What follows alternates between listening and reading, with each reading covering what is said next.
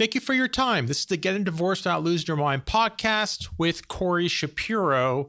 In divorce news, I want to talk about this article I saw in the Financial Times. It's called DIY Divorces, a Concern to Women in Retirement.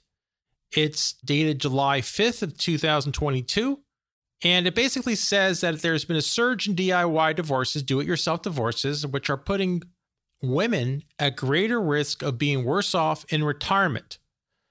Now, here's maybe what's happening. I want to sort of start off in the beginning. When you get a divorce, you divide assets, right? And generally, these are marital assets.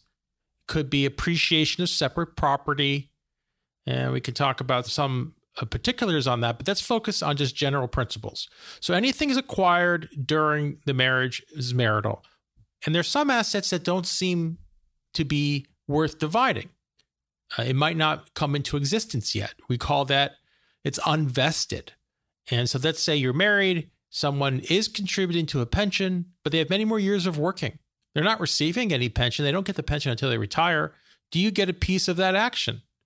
And the answer is in many places you do. Not every place, but in many places you do. And you might want to check with an attorney that you're not waiving your right to certain assets. And I think that's what this article is saying.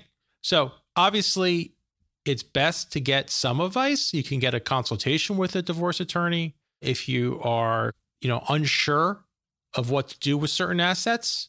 Moreover, you can even hire what we would hire is a pension specialist. They can help you divide these assets. It's complicated dividing it. You really have to follow up. Post-divorce judgment, you have to get a document which directs the pension plan to give you, this is what they call the alternative payee, your rights. And it's a time-consuming, cumbersome process. Thankfully, there are specialists who do this all the time, and it will make your life much easier if you do have these assets. Obviously, you could trade off these assets, but you might want to make sure you're valuing the assets correctly, and these specialists can help you do it. So I'm all for DIY divorces for certain type of people and certain type of cases, but I would say it might be helpful, like the article recommends, to get advice, a consultation with an attorney, or even a pension expert to make sure you are doing the right things. Okay, there's no Q&A this week. I really enjoy receiving questions about divorce. So if you do have a question about divorce, please go to ask.gettingdivorced.org and press the appropriate link. Quick announcements. I have another nice book blurb, this time from really a master mediator. He's one of the first people I took a mediation training with. His name's Gary Freeman.